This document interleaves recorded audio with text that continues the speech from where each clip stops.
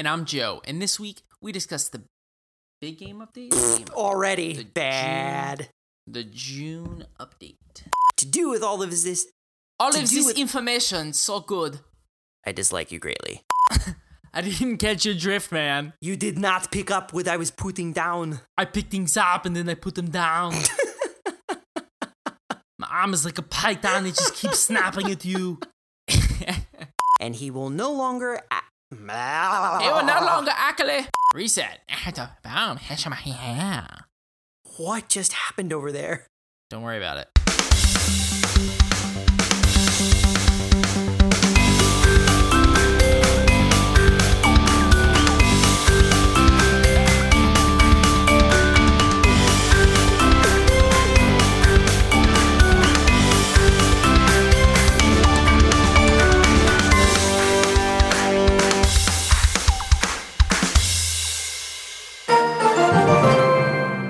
Welcome to Cast Royale, the Clash Royale podcast for casual players. I'm Rob. And I'm Joe. And this week, we discuss the June update, challenges, a really sweet deck, and more.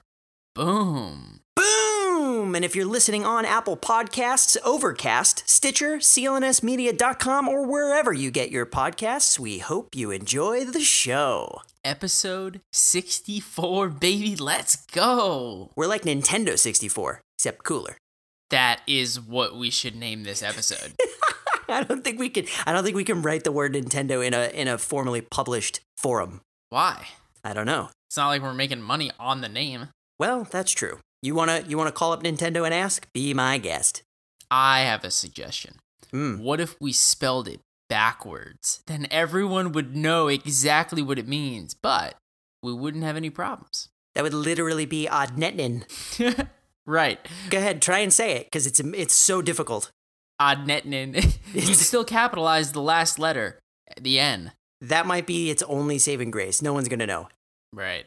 It was a semi-good idea. How about that? I'll go with I started this show off on the completely wrong foot. How's that for how I feel about what just happened?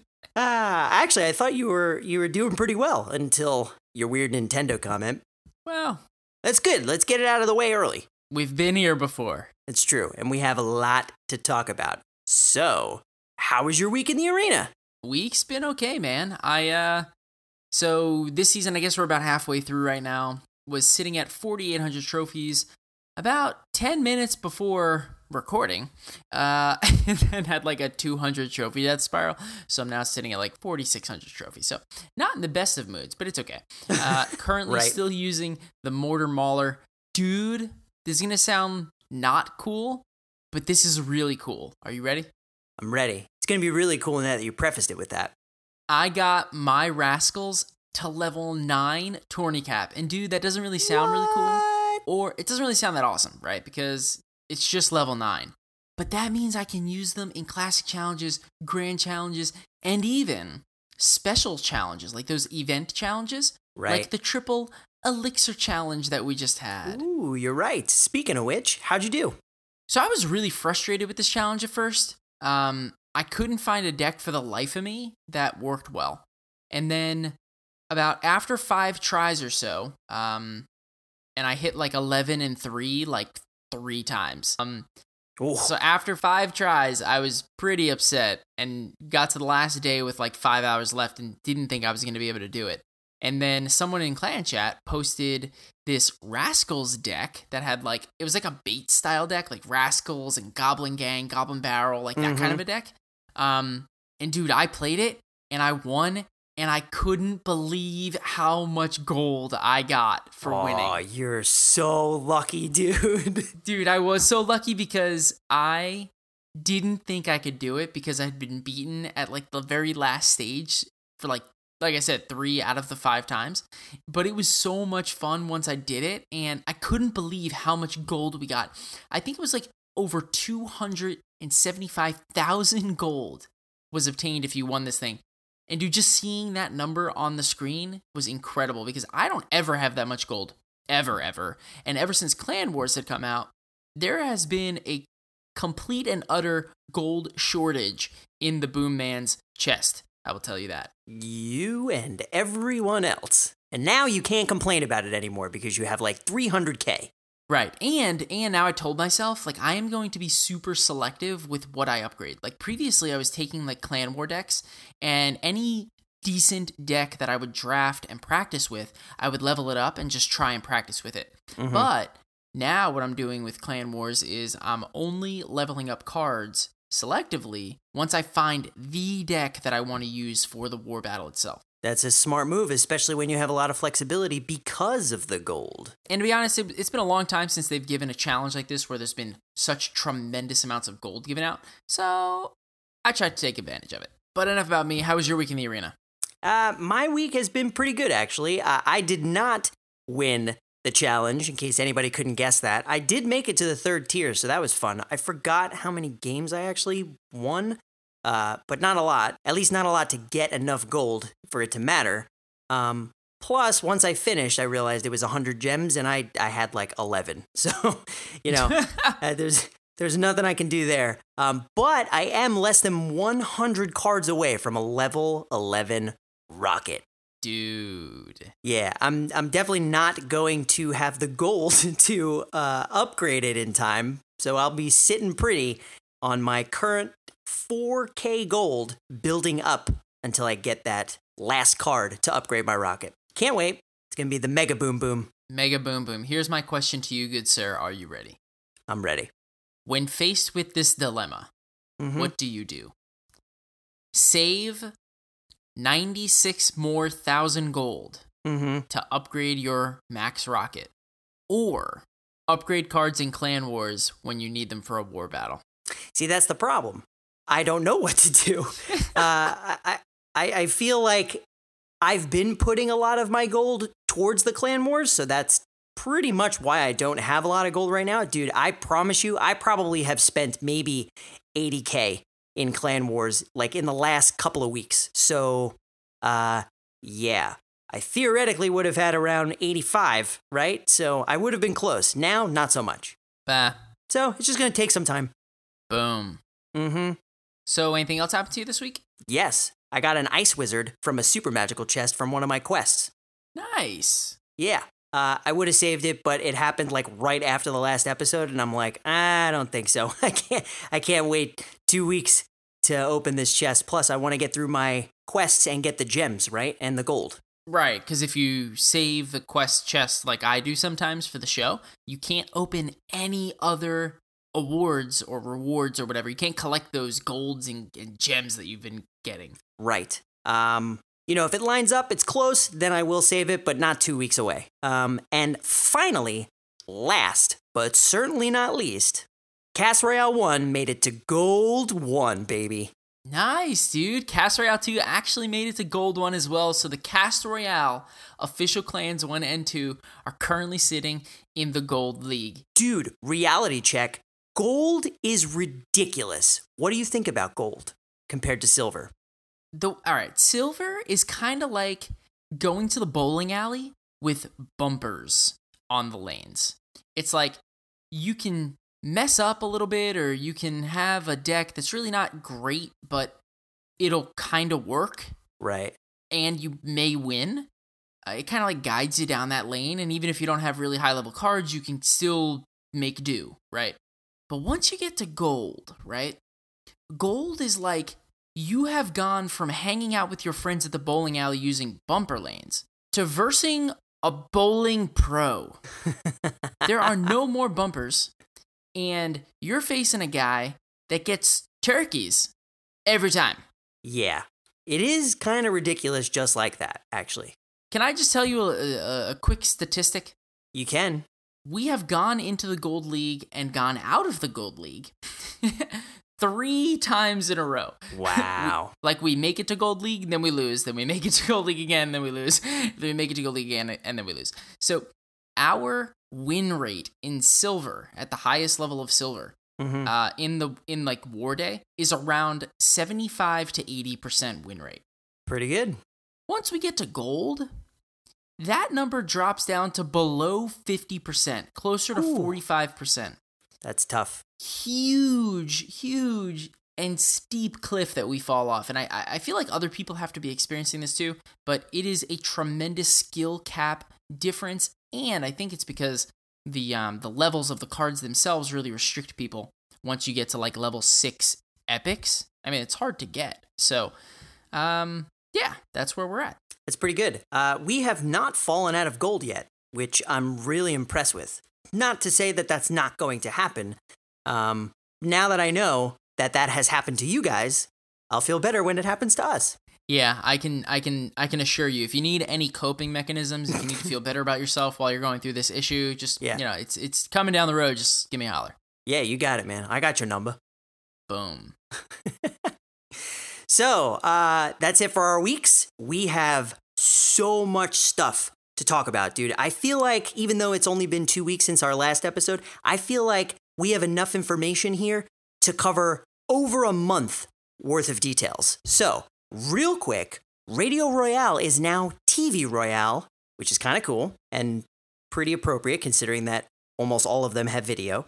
And they had a new episode talking about the update. Yeah, they did. Did you watch it? I did. And let me tell you, aside from the stuff that they talked about, which we'll get into, nothing made me happier than seeing the Rumham get so excited talking about all the stuff that's coming. Did you see the shorts he was wearing? I kind of like them. You like the shorts or you like the shorts on him? Both. I felt like that was like the appropriate character. That is the Rumham. Like if I picture Rum in Supercell, that's it. He's like the guy that just does nothing the way that everybody else does it. 100%. I actually feel like at his desk, he should have like a palm tree coming around like the side of his desk, and he should always have sunglasses on and a pina colada in his hand. Right, and actually the palm tree that you're talking about, the palm tree is actually the straw in his pina colada. Perfect. I love it. Cool. So now that we agree on that, the content of the episode was also fantastic, but I think a lot of that we're probably going to cover within the June update itself, so maybe in a few minutes. Correct. And then something else happened. We found out that the Archetype Deck Challenge is going to be renamed and repurposed as the Classic Decks Battle in Collection Day. So I actually love this challenge mode on Collection Day because the biggest thing for me, dude, is like if you're a new player and you're trying to figure out what kind of a deck to play in any of these things, the only one that's currently tournament standard is Draft. And if you're a new player, drafting is actually pretty terrible because a lot of times you don't really know the best cards to pick and which cards may synergize with one another. Right, and sometimes you're going to pick cards based on how they look or how powerful you think they are, but like you said, if they don't synergize with the other cards you're picking, you're kind of up the creek without a paddle. Right, no, I totally agree, right? And again, if you're a new player, then the level of your cards on a non-capped environment are probably going to be lower than other people's. So this new archetype challenge, which is now Classic Deck Battle in Collection Day, is a cool way where you don't have to worry about building decks and you don't have to worry about levels because they're tournament capped. So I think it's a really, really cool way of doing things. I'm really excited because a new player, by definition, starts off as a casual player, right? Right. So this is great for the beginning casual player. So this is right up our alley. Totally agree. And the cool thing about the decks is that they are very linear, they're focused, they have a single strategy, it's clear, it's not like a very complex high skill cap deck, right? It's going to be, here's your win condition, kill the tower. Right. It's going to be, here's your win condition, build the push and beat down. And it should be very straightforward for people to just easily pick up and use, and that's exciting to see. No, I agree. And then with the update, which again, we'll talk about a lot more in detail a little bit later, we're actually going to have 3 different 1v1 modes and 2 different 2v2 modes. Classic decks, Draft, Sudden Death for 1v1, and then Normal Elixir and Double Elixir for 2v2, which is pretty cool. Yeah, man, so as you said, right, there are 5 total game modes for Collection Day. And this is really important because I thought that there were just all of these game modes and they just rotated them in and out, right? Like there would always be triple elixir, there would always be ramp up, there would always be double elixir and all that other stuff. Right. But the fact of the matter is that that's not true. Supercell keeps 5 different game modes at a time because the more game modes there are, like the more different types of modes that there are, the longer the queue times would be for you and I to try and find a game when we eventually find one. Think of 10 different pools of people trying to find games as opposed to 5 different pools of people trying to find games. So that's the main reason why they changed the different game modes for different seasons, we'll call it. I don't know how long they swap them in and out, but I find that pretty interesting and cool because it keeps Collection Day fresh. Plus, I love the fact that we're now dealing with 2 different game modes that work with tournament level cards, which previously almost every one of them except for maybe one used your own card levels, which can be fairly annoying if you haven't been leveling up your own cards because you're focusing on one specific ladder deck. Totally agree. And one PSA announcement before we get into the meat and potatoes of the update. The new update will no longer support Apple devices running iOS 8 and lower, or Android devices running Android 4.0.4 and below. So if you're running on one of those operating systems, chances are they didn't get the update. And you should probably get a new phone. Right. Dude, it's update time. The June summer update. I cannot wait. It's finally here. We've been teased a little bit here and there. TV Royale. It's time, man. And something that I find really interesting about this, dude, it came so much faster than the last update. Sure, it's not a quote-unquote huge game update, as everyone always kind of likes to say. But there's a lot to this thing. Yeah, dude, I agree. There's actually a ton of stuff that they're adding, and most of it is quality of life improvements. They're very little, but they all add up to a much, much bigger and better game, which I'm all for. So let's jump in. What do you want to start with? Well, let's talk about the new chess rewards, right? Because we've been talking about the gold scarcity, and you've mentioned multiple times on different episodes that it's really hard to level up rares and epics, but super easy to overlevel a common. Exactly, dude. I've been complaining about this for as long as I can remember. But what they are doing to fix this is that new chest values in Legendary Arena are coming to us. In fact, there's almost 2,000 more gold in giant chests, 4 more epics and magical chests, more rares, epics, and gold in crown chests, more rares and gold in gold chests, and 1 more rare and more gold in silver chests. Gold on gold on gold on gold! What's the main thing you see here, Rob? The thematic is more gold, more rares, more epics in the same amount of chests. And I can't wait. Yeah, I really think that this is a giant leap forward in fixing the issue of the scarcity problem for gold, epics, and rares, and I think this nails it. There's other things that they're doing, though, too. That's right. They are actually giving us less commons in gold, magical, and crown chests. So not only are they increasing rares and epics, but they're decreasing commons. So they're doing a flippy-floppy, and they're making it so that people can probably now level them up on a more consistent basis. Right. Plus, one of the things that I really like is the fact that they're doubling the chances of receiving cards you don't have a lot of. Like new cards that they release? Exactly. Or, like it says, any card that you maybe only have 10 of or 100 of, whereas you have thousands of other cards. Right, so it kind of, again, it allows you to not only look at this as they are leveling out the playing field for commons, rares, and epics, but even within that, forget about the rarity of the card. Just the cards in general, they're increasing the consistency at which you'll get them all. That way it's not just like a huge bell curve where, like, I'm in the position right now and you're in the position right now where the only deck that we can use on ladder is the Mortar Mauler, because it's the only deck that we have the card levels for. At least this way now, new players, as they grow their pool of cards, will hopefully grow them together. Speaking of getting new cards, we got new cards! Yeah, we did. Dude, the giant snowball and the royal hogs? I can't. I never expected to see a card that contained a hog other than the Hog Rider. So now when we say the hogs, we have to make sure that we are clear that we're referring to the hogs, right? Not just the Hog Rider. Because people refer to the Hog Rider as the hog. Right. I saw this thing somewhere where the hog must have just gotten tired of carrying the rider. So these are like the rogue hogs. I wish that they wouldn't have called them royal hogs and that they would have called them rogue hogs. Rogue hogs is good, but do you know why they're called royal hogs? I do not. They're the king's pets that got released. How do you know? I heard it somewhere. I think it maybe TV Royale. Maybe Rummy said it. Maybe. You say things. I believe you. You're like Google to me. I mean, yeah. Why not? You didn't even know how to respond to that. No, I don't. But dude, I'm actually really excited for this 2 elixir common spell. Yeah, no, I couldn't agree more. And, listening to Rumham talk about why they felt like bringing this 2-cost common card was a good idea just made so much sense to me. At the end of the day, when you look at spells, the 2 most common used spells in the game, in the history of the game, are Zap and Log at almost 50% each. I think 50 and 49, something like that. So effectively, in every single deck that you play, there is either one of 2 guaranteed cards.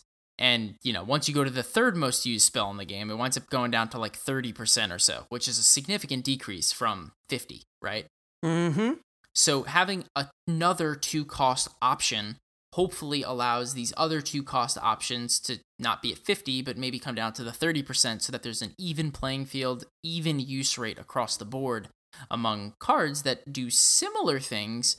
But this one is cool because it's a 2-cost card, knocks things back, slows it down, but also does damage similar to what you would have from a Zap. So it's like, it's very, very interesting, but it doesn't like reset, towers and Inferno Dragons and stuff. Right. I just like the idea of throwing something on the field that slows something down from far away.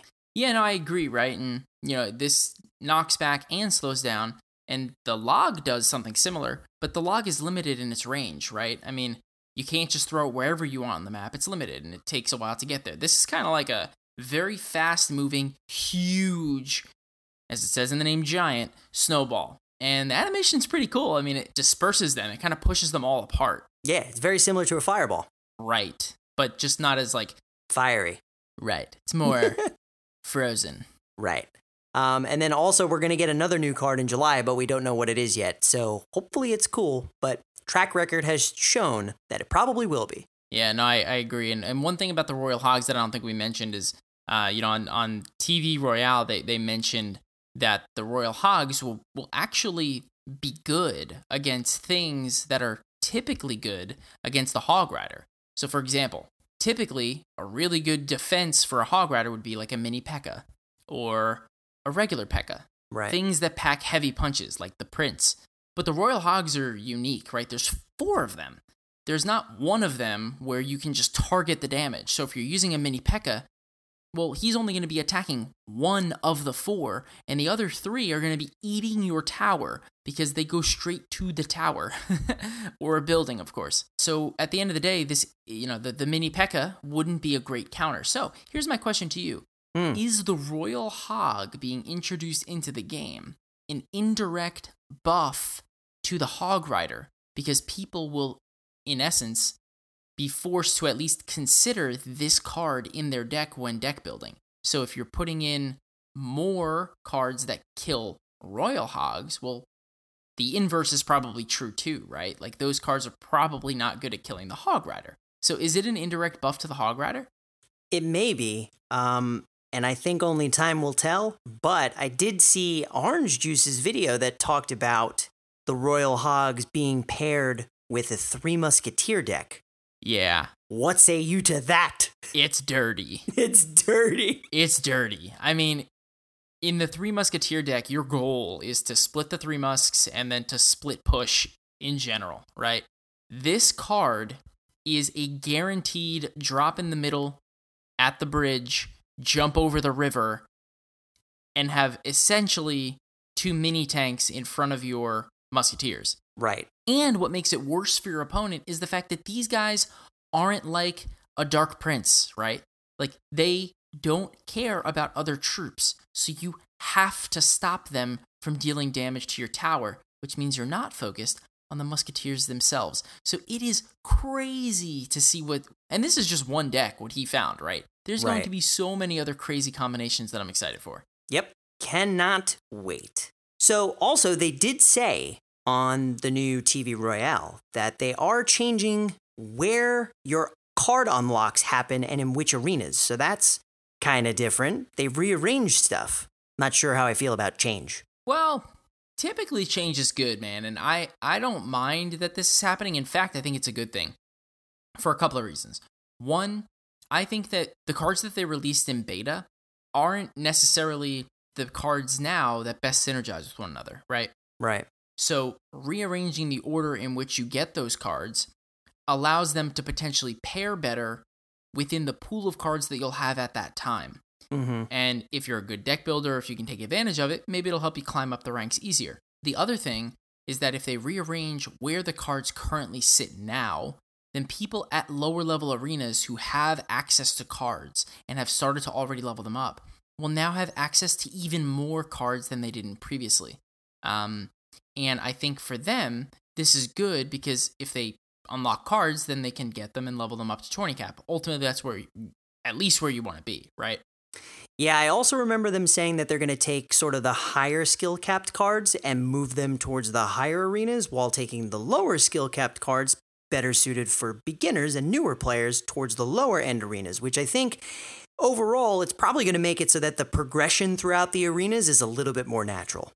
Right, more natural, and as you go through the arenas, they're going to be introducing new or unique mechanics, which will allow you to kind of learn the game as you go, as opposed to just being thrown into this fire where you're trying to learn it all at once, and it's almost impossible to really grasp, what's going on. So it makes it a bit easier to comprehend the game and the different mechanics that exist when you're learning them all together, just, at different points in time. Bingo. So they're also changing, and you'll probably love this, the way that the league season resets their points. Dude, this was such a clever idea, and I was so excited to hear them talk about it on TV Royale. I know. So the way that it works is if you're above 4,000 trophies up to 7,600 trophies, you will now only be reduced by 50% of where you currently are. Right? So if you were at 4,500, you will now be brought down to 4,250. Correct. Which I think is perfect. That makes it so much better. And now everyone isn't just moshed together at this 4,000 mark, it's just ridiculous. It's mass chaos. Mass chaos is a good way to put it. And dude, if you think about it, the way that they used to do it was people that were above 4,600 trophies or whatever it was, I forget what it was. Like if you were over X amount of trophies, you would be brought back down to like 4,600. 4,600 was like the lowest point you could be brought down if you were super high. Dude, at the end of the day, you can be reset down from like 6,500 trophies down to 4,600 trophies. The same trophies that someone could have gotten reset from like 49 or 5,000 trophies. To me, like if I have 5,000 trophies and I get reset to 4,600 and I get reset down and I verse you and you had 6,500 trophies, I'm going to be pretty upset about it. Yeah. I mean, you won't know about it, but you'll see it in their play style. Yeah, you'll see in their play style, and then when you get absolutely and utterly destroyed, you go look at their profile and you realize, well, why did I even get matched up against this guy? Oh, it's because the season reset and I shouldn't have been playing him anyway. So this makes the bottleneck at season resets a lot less of a bottleneck. And right. It'll happen, but it'll feel more natural as to who you're playing, and it'll feel like you're playing probably someone of equal skill and card levels as you, if that's where you're at. Totally agree. And they are also changing the overtime time limit from 1 minute to 3 minutes. Dude, how do you feel about this? So, I think it gives everybody the opportunity to really win or lose terribly. But I will tell you that I'm kind of excited that it seems like there's not going to be many stalemates or draws between siege decks. Yeah, dude, that's the frustrating part for me. That's frustrating you? We play the Mortar Mauler, and I can tell you, I play for draws a lot of times when I'm losing. Because with the Mortar Mauler, you can basically draw out any game you want, so long as you focus on defense. But in a 3-minute overtime, it's really hard to especially beat Three Musketeer or Beatdown decks for an extra 2 minutes. Typically, they have the upper hand in those kinds of decks. But while I think that it impacts me and you negatively, I do think ultimately this is a good thing for the game. I feel like games where draws occur are less fun, less meaningful, and more frustrating for especially the person who's trying to attack repeatedly and the other person's doing nothing but defending. But I think in general, it'll also help the ladder movement, right? Like it won't allow people to always be stuck at certain levels for, you play 6 games and you make no movement sometimes. Yeah, that's true. That's a good point. I think the problem is that you and I play our sudden death times differently. So like I am trying to get a win. And if I can't get a win, I decide with 15 seconds left to go for the draw. Sounds like when you play, you're just, as soon as overtime comes, you're just shooting for the draw. No, I didn't mean it that way. Like I always shoot for the win. But if I'm facing like a Royal Giant deck or an Executioner deck or something where they are just completely trying to beat down my play, I can't play to win because they will beat down my deck and I will lose. So I go for the draw until they make a mistake, and then I go for my like window of opportunity. So that's what I meant. But I do see your point. Okay, well, you know how you resolve this dilemma for yourself? Oh, I'll tell you, man. I know how. Go ahead. I switch my deck, but then I lose anyway because it's not high enough level to use on the ladder. Right. You could do that. I was just going to say drop down below 4,000 trophies because this only impacts 4,000 and above.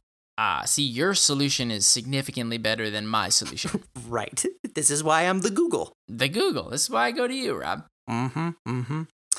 And not only did they give us everything else that we just talked about, which already theoretically should have been enough, we also got a handful of Clan Wars quality of life improvements. Yeah, dude. Gold rewards are doubled. I know! Another way to help with the gold shortage. Cannot wait. Totally agree, and this includes war chests and the victory gold that you get from winning battles. Dude, you're able to rewatch your clan war battles. Your clan's war day battles themselves, you can rewatch, and, if you couldn't spectate it, you can rewatch it. You can help your clan improve even after if you're not watching them live. This is such a cool thing. This is really useful, especially since not everybody's online to share a replay that you may have missed, right? Because chat goes by fairly quickly in a 50-person clan.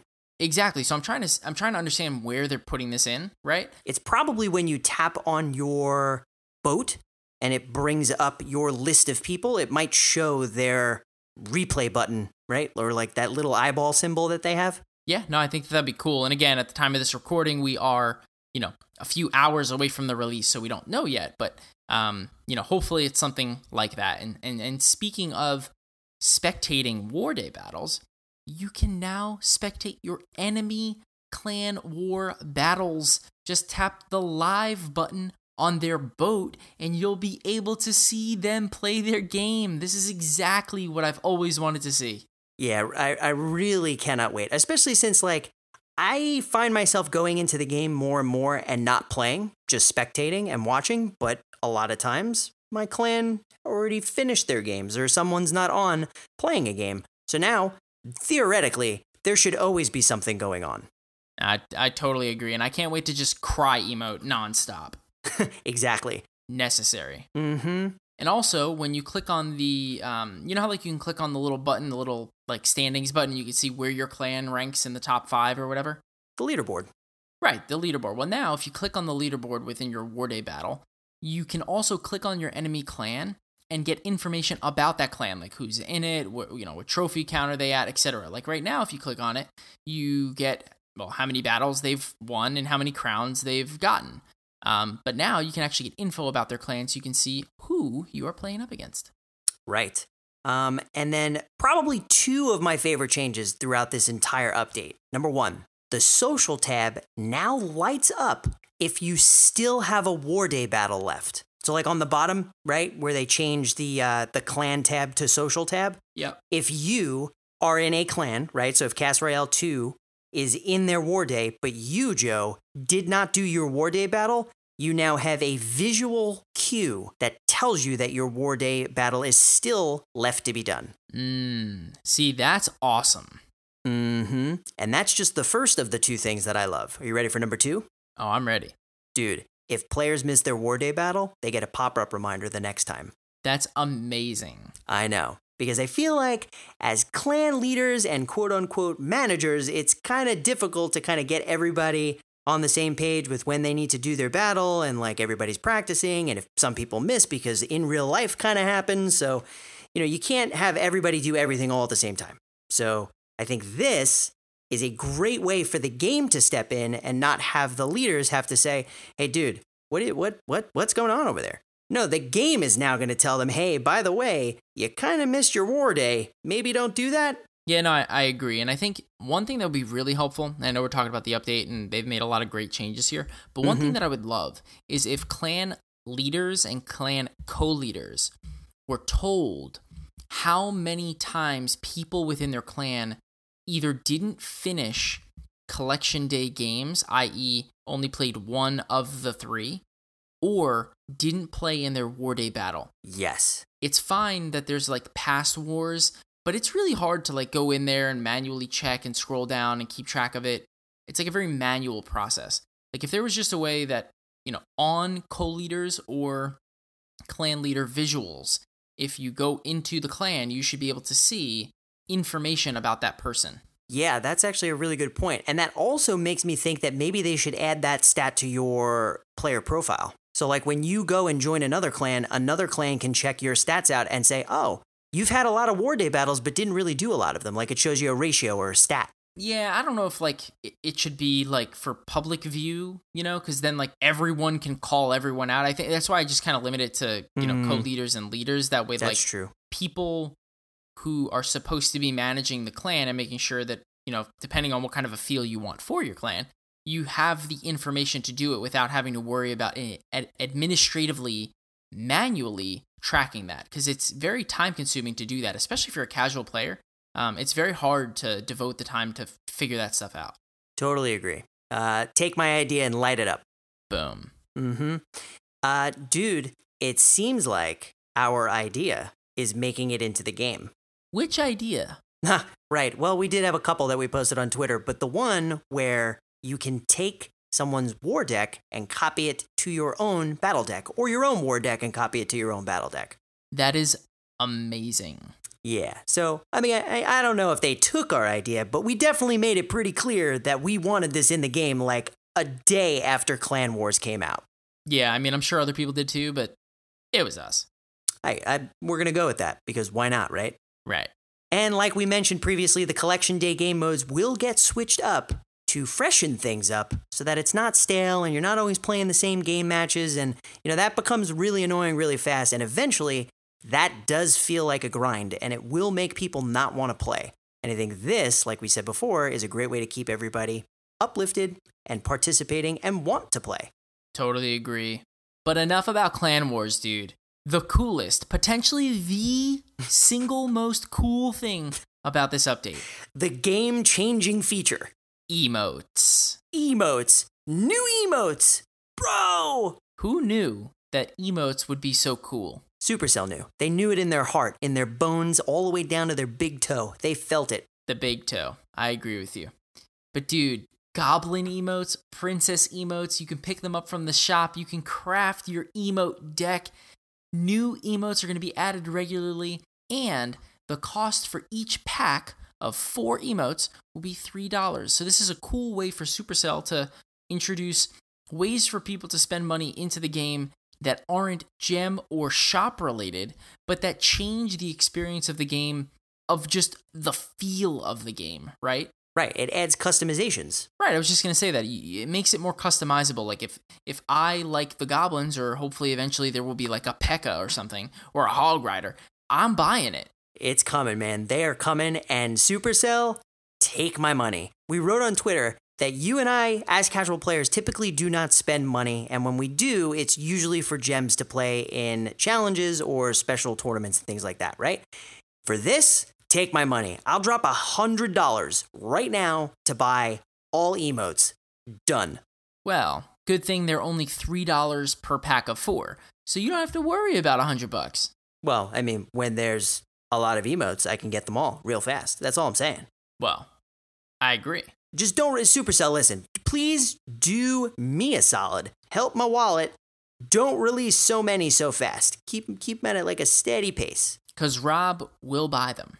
Right, immediately. You'll know. As soon as it releases, done. $3. Pack of 4. So here's my question. At the time of the recording, like I said, we haven't gotten the update yet. But if you buy, let's just pretend that you buy like 3 packs of 4, right? Mm-hmm. Then in theory, you would have 16 total emotes. 12 from what you just bought, plus the 4 that you get from the game, right? Right. Are you able to switch and swap out different emotes that are different kinds? Like if the king for the thumbs up and the goblin, like, are you able to do that? Yeah, I'm pretty sure that's exactly how it's going to work. That's amazing. Yeah, like you can combine the princess with the goblin and the other king emotes, and then eventually, like you said, Hog Rider, Peck, all the other characters or whatever else they add.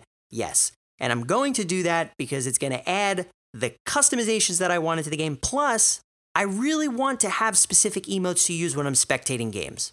Right, I forgot about that. Plus, then when you're being spectated, if people are throwing out different emotes, you'll see all of those different things on the screen. I think that's pretty cool.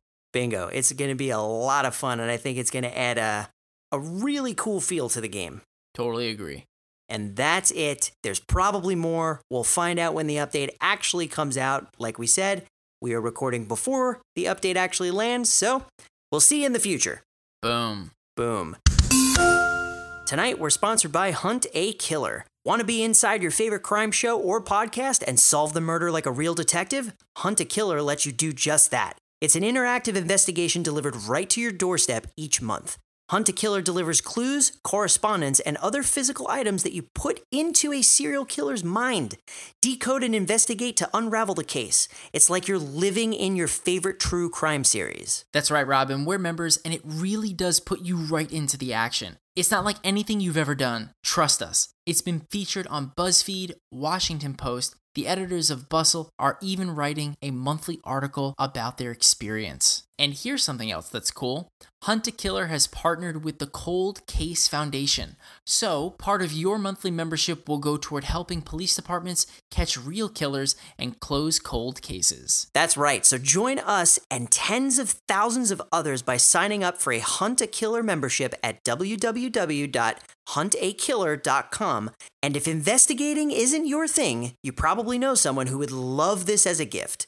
To help support our show, they've offered a 10% discount on the first month for our listeners. But it's only available for a limited time. So go now to huntakiller.com and use the code CAST to get 10% off your first month. That's CAST CAST. Huntakiller.com. Can you solve the case? Thanks a lot to Hunt a Killer for sponsoring our show. Speaking of boom, you know what time it is? Oh, I know exactly what time it is. It's time for Boom It or Move It. Boom it or move it! So we said that was the end of the June update, and that's technically correct, but we also have the 620 balance update to talk about. So Joe, are you ready for some Boom It or Moving It? Oh, I'm ready. All right, number 1. The clone and the heal spell had their radius increase from 3 tiles to 4 tiles. Boom it or move it? So, I'm gonna boom this one, dude. What? Yeah, see, I'm not a huge fan of the clone or the heal, but I just feel like they are terrible. And nobody uses them, and I think it's because they don't do enough. And with the clone, I mean, you can only clone something in one way. Clone it. But if you can clone more things, then that makes the card already 25% better. Because they're increasing its radius by a tile. Now that's radius, right? So the diameter, I mean, it's 2 tiles longer. So in essence, both of these spells, heal and clone, now are the same distance in width as the arrows, which is a pretty big radius, dude. Yeah, I mean, I think that this is good for the game. I'm just not excited to see all these clone and heal spell decks to be in the arena. Yeah, but I don't know, man. I don't know if they'll be in the arena, right? Like, clone still loses to any AoE type troop, and poison. and the log, or yeah, that's true. baby drag rake. I mean, like, there are so many things that just kill clone. I think clone will still be a very popular thing in like crazy fun challenge type modes, but heal has a better opportunity to become better. Yeah, that's a really good point. So next up is the minions and the minion horde. Dude, they have been nerfed. And get this change. Brand new kind of change that we've never seen before. Added a 0.15 second deployment time between each individual minion spawning. Boom it or move it. I'm gonna have to boom it. Yeah? Why? These cards hold so much value, and the pros have figured out a way to exploit that value and really take it to the next level at those higher level arenas. So I feel like this nerf is very appropriate. Right, and it might seem ironic, right? Like, you and I, we're terrible with the minions. Like, we can't make them work so well. In fact, when I use them, I probably lose. These other people that are so good at this game have figured out a way that just these cards dominate at the top of the ladder. And adding a 0.15 second deployment time might seem small, but it allows minions and minion hordes to not get as much immediate value when they're thrown on top of a big tank like a giant or a P.E.K.K.A. or a golem. It takes longer for them to build up their full attack because they're not all on the map at the same time. And get this, dude. With a 0.15 second deployment time between each minion, the time it takes between the first minion being deployed and the last minion of a minion horde attacking is a 1.9 second difference. That's crazy. That's almost the time it takes for a royal giant to be able to do anything on the map. Exactly. So there is a window where nothing happens where previously that last minion would have been attacking. Right. And you're talking strictly about the minion horde. The minions would be less time. Correct. The minions would be around a second and a half. That's nuts, dude. Yeah. So, I mean, like I said, I'm going to boom it. And I'm going to boom it on principle because this is the first time we've ever seen a change like this. Boom. So, the next one is to the Barbarian Barrel, who had its area damage increase by 17%, plus the Barbarian spawn location is now visible. Boom it or move it. Yeah, so I'm definitely booming this one. I would double boom it with you. Boom, boom, boom. Dude, this card was super underwhelming. The fact that it can now kill archers allows this card to be the only 3-cost spell in the game that can kill a 3-cost archers, which is tremendously important for that card. I think that this is really going to allow the card to be used a lot more. It's going to be better when it's used. It's going to have more value on the map while it's used. And the fact that you can see where it's being spawned is just so simple, but yet so impactful. Imagine if you could not tell when you used the log where it was going to land. Imagine if you couldn't tell when using the fireball what tile it was going to land on. Right. It just doesn't make sense. But this makes it so much easier. I know. I actually really, really like this change. And I'm more excited for the location being visible than the area damage, but I do think that the area damage was necessary because it was kind of a weak card, you know? I agree. And the next one, the jump and dash minimum range has been standardized to 3.5 tiles, which means that the Mega Knight had his jump minimum range distance decreased from 4 tiles to 3.5 tiles, which is a buff because he jumps at shorter distances. And the Bandit, who had a 3.5 minimum range tile radius, has no change. So this standardization allows the jump and dash mechanic to operate or function in a similar way. Boom it or move it. So I think I'm actually going to boom this one too. Nice. For better or for worse. Tell me why. It's a specific mechanic, right? And if it's a similar mechanic for both troops, it should be the same for both troops. I do feel like the Mega Knight kind of needed a little bit of a buff, and I think this little decrease will help. Plus, like we've been saying 5 times already, it standardizes it with the Bandit, which is perfect. I'm glad they didn't change the Bandit. Totally agree. Yeah, so the next one is the charge up distance has also been standardized to 3.5, which impacts cards like the Battle Ram, which went from 4 tiles to 3.5, so that's a buff. And then also cards like the Prince and the Dark Prince, which was 2.5 tiles, increased to 3.5, so that's a nerf. Boom it or move it. So I'm definitely going to boom this one too, man. Really? Yeah, I didn't think you'd see this coming, but the Battle Ram I thought was a little bit underpowered. I thought that the charge took too long. Prince and Dark Prince in the beatdown style meta that we're currently in, like Giant Double Prince, Golem Double Prince, it's just powerful. And they needed a nerf because it was a little hard to deal with them. And to be honest, man, it's really annoying having similar mechanics that don't operate the same way. Yeah, that's true. It's hard to keep track of. It's hard to know when you should play things, time spells, place troops, etc. So doing it this way just makes it easier for you and I to pick up, but also pros who know the ins and outs of the game to focus on simpler things. Yeah, that's a really good point. So let me ask you, I understand why you'd agree with the 1 buff and the 2 nerfs, but do you agree with the standardization of 3.5? Yeah. I don't disagree with you. I just want to know what's going on in your head. So I think that the standardization, I mean, I don't think that 3.5 is the same 3.5 as the minimum range for the jump and dash. Like, I don't think they intended on it being, oh, well, any charge, dash, or jump should just be 3.5, because then, I think they just looked at it and said, okay, well, we have 3 different charge up cards. 2 of them are below 3.5. 1 of them is above 3.5. Instead of meeting it in the middle, like, what makes the most sense? And, what takes too long and what seems too fast? And I think 3.5 seems right. I mean, they can always change it to 3 if they want. Who knows? But yeah, that's true. And they're not going to do a third of a tile, right? They're not going to do an average and do it like 3.1 or 3.3.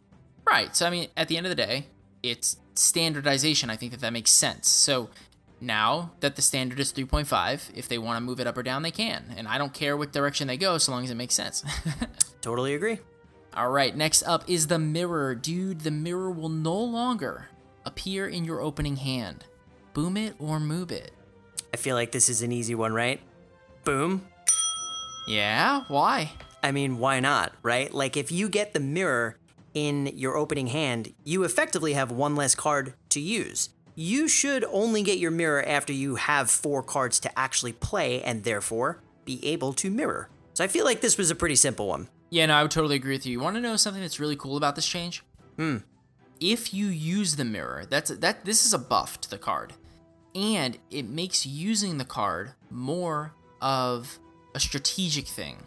So for example, if you use the mirror in your deck, you know that 1 of the 7 cards in that deck will not appear in your starting hand. So previously, you had a 50-50 shot to get the 4 cards you want in your starting hand. But now those chances are higher because there's less options that can be in your first 4 cards. Yeah, that's actually a really good point. I didn't even think about it like that. Of course the accountant figured out the math behind it. Yeah, well, I'm just saying, man, like, you have better odds to get the card you're looking for if at least one of them is guaranteed not to be there. I agree. So I'm actually going to do the last two together, because they're both technically bug fixes. So the first one is to the Magic Archer, and he will no longer extend his range and accidentally wake up the king. So that's cool.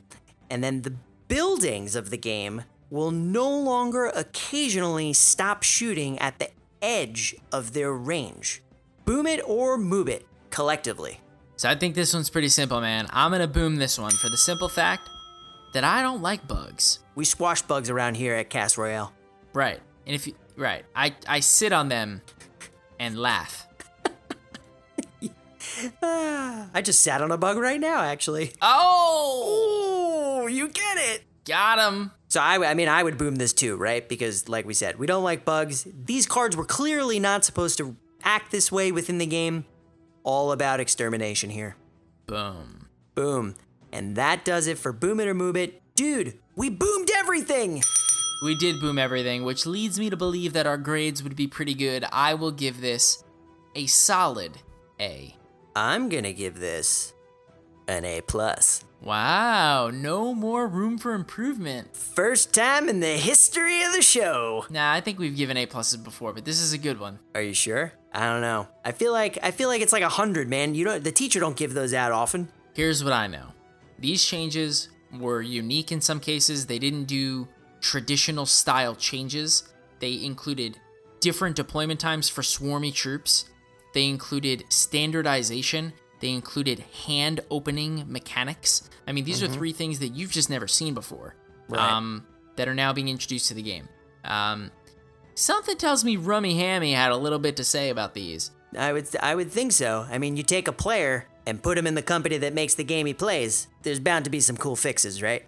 Yeah, so again, solid A. Can't wait to see how it impacts the meta in full after we get to play it for a little while. Totally agree. So, it's time for our meta check. Meta check.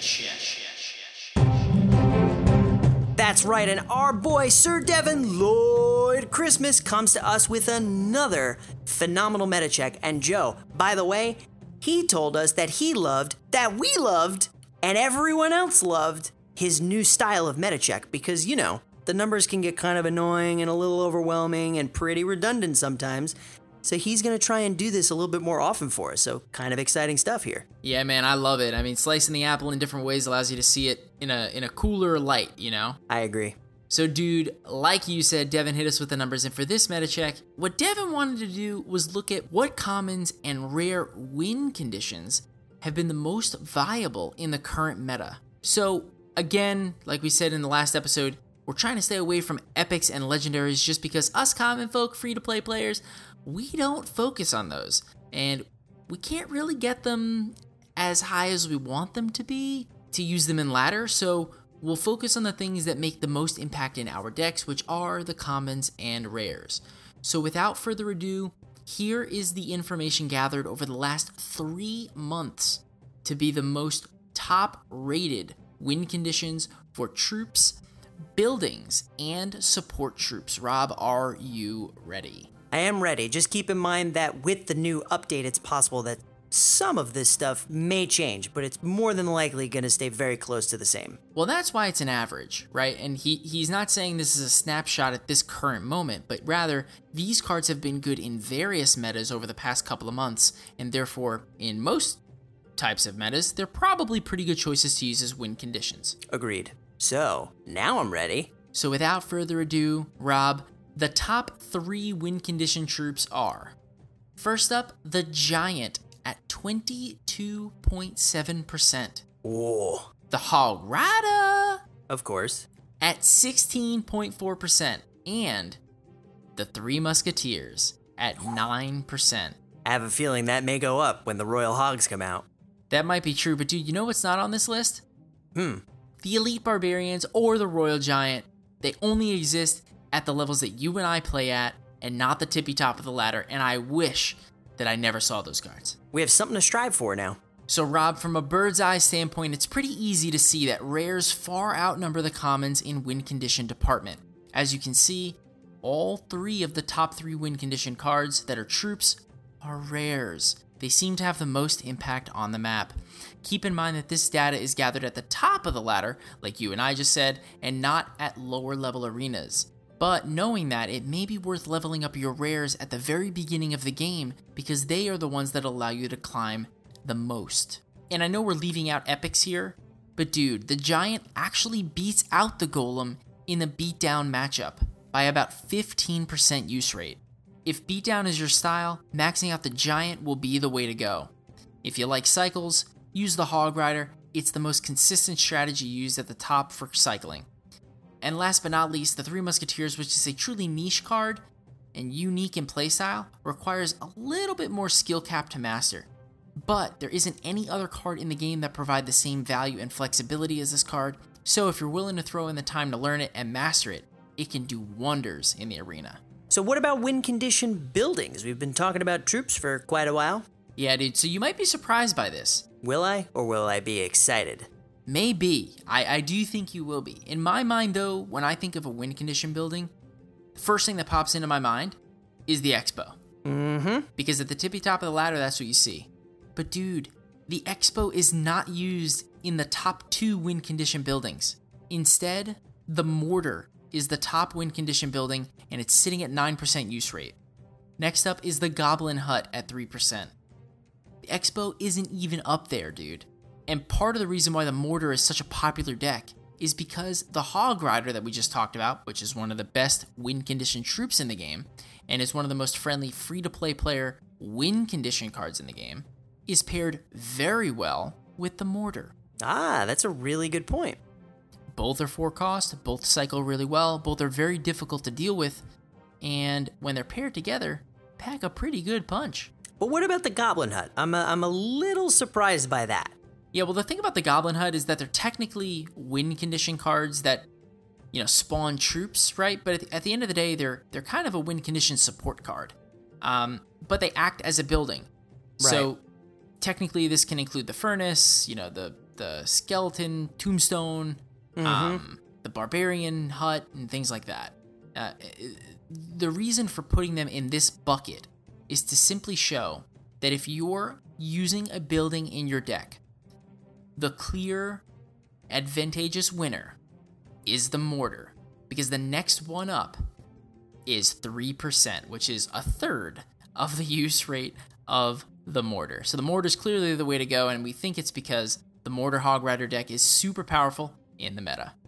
Bada bada boom. Boom. So, last but certainly not least, what about win condition support troops, since you mentioned this earlier? Yep, so the top 5 win condition support troops. Support troops are a pretty interesting category, right? Because they're pretty much every other card. It's not your Giant, it's not your Hog Rider. It's everything else that your deck is built around that allow you to do damage to troops, and if they lock onto the tower, kill it. So, number 1, numero uno, the Goblin Gang, used over 28% of the time. Can I tell you that I'm not surprised? I feel like this card is definitely very popular. Oh, it is super popular. And what's not too far behind it, at almost 16 and 17%, is the Battle Ram and the Minion Horde. Ooh. Both are extremely good. Both are very, very valuable on the map. And let me tell you this. It just goes to show you, because the Minion Horde can be used in Musketeer decks and Giant Beatdown style decks. And because of that, you see the Minion Horde use rate higher than the Musketeer use rate, because the Minion Hordes are used in Beatdown style decks as well. Battle Ram's in the same category because you can use it in a 3 Musketeer deck, and you can also use it in like a Prince Bait kind of deck. Right. And then once you get past the Minion Horde, there's kind of a cliff. Behind that is the Musketeer at 5%, and then the Rascals at 2%. Hey, they made it to the list. They did make it to the list, but I think that the Rascals are a little bit skewed, right? This is an average over the course of 3 months. The Rascals have only been out for about a month, so of course their, use rate is going to be super low. I think what you're going to find is over time, especially if they don't get nerfed in the next patch, you're going to see that these Rascals are super valuable, super powerful, and very impactful as support troops. You know what I'm really surprised didn't make this list? The Dark Goblin. I'm not surprised at all, actually, because I don't see the Dark Goblin in the ladder. Well, maybe that's a sign that it needs to be buffed. Maybe. You're right. It's a rockin' troop, man. That thing has saved me so many times in Clan Wars. Oh, in Clan Wars, it's great. When there's limited card pools, or if you're in a draft, or if you're in a touchdown, it's a sweet card to have. Totally agree. So that's pretty much it, man. As always, we don't talk about everything in the meta check, but Devin did switch it up yet again, keeping it fresh, absolutely loving the new style of the meta check, and we thank you for all the time and effort you put in, man. We really appreciate it. Boom. Boom. So, let's move on to our Deck Spotlight. Deck Spotlight. And this deck is called the Little Rascals, because this deck will annoy the living daylights out of you. That's right. And it's a 3.5 average elixir cost deck that contains, you guessed it, the Rascals, the Goblin Barrel, Goblin Gang, the Princess, Royal Ghost, Poison, the Log, and the Inferno Tower. So Joe, How do we play mischievously? So, dude, this is the deck that I used in the Triple Elixir Challenge to get 12 wins. And I gotta tell you, when you're rattling off the cards that are in this deck, the first 4 that you mentioned are the Rascals, the Goblin Gang, Goblin Barrel, and the Princess. 50% of the deck is a bait-style deck. And if you include the Inferno Tower in that count, over 50% of the deck can be zap-baited.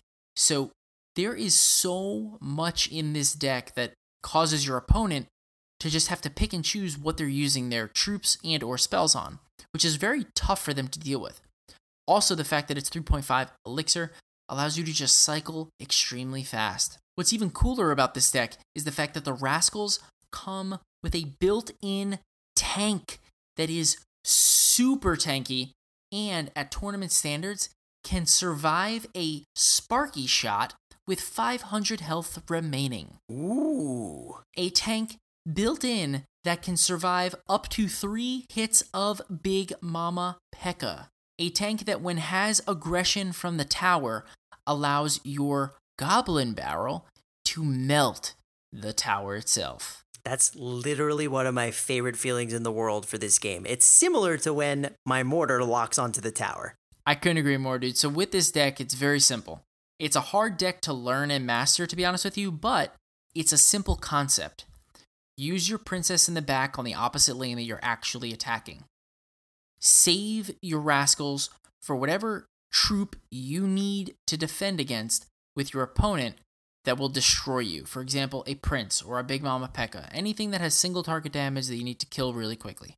Once you bait out your opponent's zap and or log, it's go time. Yes, it is. Attack opposite lane, use your Goblin Gang, use the Royal Ghost when your opponent drops their ground troops so that it forces out a ground troop to prevent it. If they use an air troop, it makes your life easy because then you can kill it with the Princess on the opposite lane. So I won't go into too much detail given that we've had so much stuff to talk about and we're running a little overboard right now. So again, simple concept with the deck. Bait out zaps, bait out log, take advantage and use the Rascal Boy as a tank on defense and on offense to allow the goblins to do their job. Bada bada. Boom. And be sure to check the show notes because I will include an in-depth description on how I would play the deck if I was starting off with 10 elixir. Boom. All right, man. And that's pretty much it. If you left us a review on iTunes, we thank you so much. Like we say every week, it's the number one way you can help us reach more people. We have no patrons this week, but that's okay. If you would like to support the show, please go to castroyalpodcast.com/donate to see all the different ways that you can help support our show. And if you'd like to reach out to us on Twitter, you can do so by using the handle @PodcastRoyale. Plus, if you would like to join our clans, we do our refresh every Saturday night into Sunday. You can join by writing the word podcast in your invite, but also join our Discord because that's the best way to get the information about when we have an open spot. Plus, you can talk to us directly and hang out with our community, which is growing every single day. Right. Oh, and by the way, it's worth mentioning, because I think it should be publicized, we actually made joining our Discord a requirement to be in our clan, because we found that clan chat is a little bit difficult to get a hold of people sometimes, especially with war days going on. So if you're in the clan, you need to be in the Discord so then we can communicate with you. Boom. And as always, thank you so much to clnsmedia.com for hosting our show on their website. If you're looking for the latest and greatest of our podcasts or you're interested in checking out new podcasts, be sure to go to their site. And once again, thanks to Hunt to Killer for sponsoring our show. Boom. And that's it, man. I'm done. I got nothing else. And we will see you listeners next time for another Hodgepodge of Everything. Hodgepodge of Everything. Boom! Bye. Bye.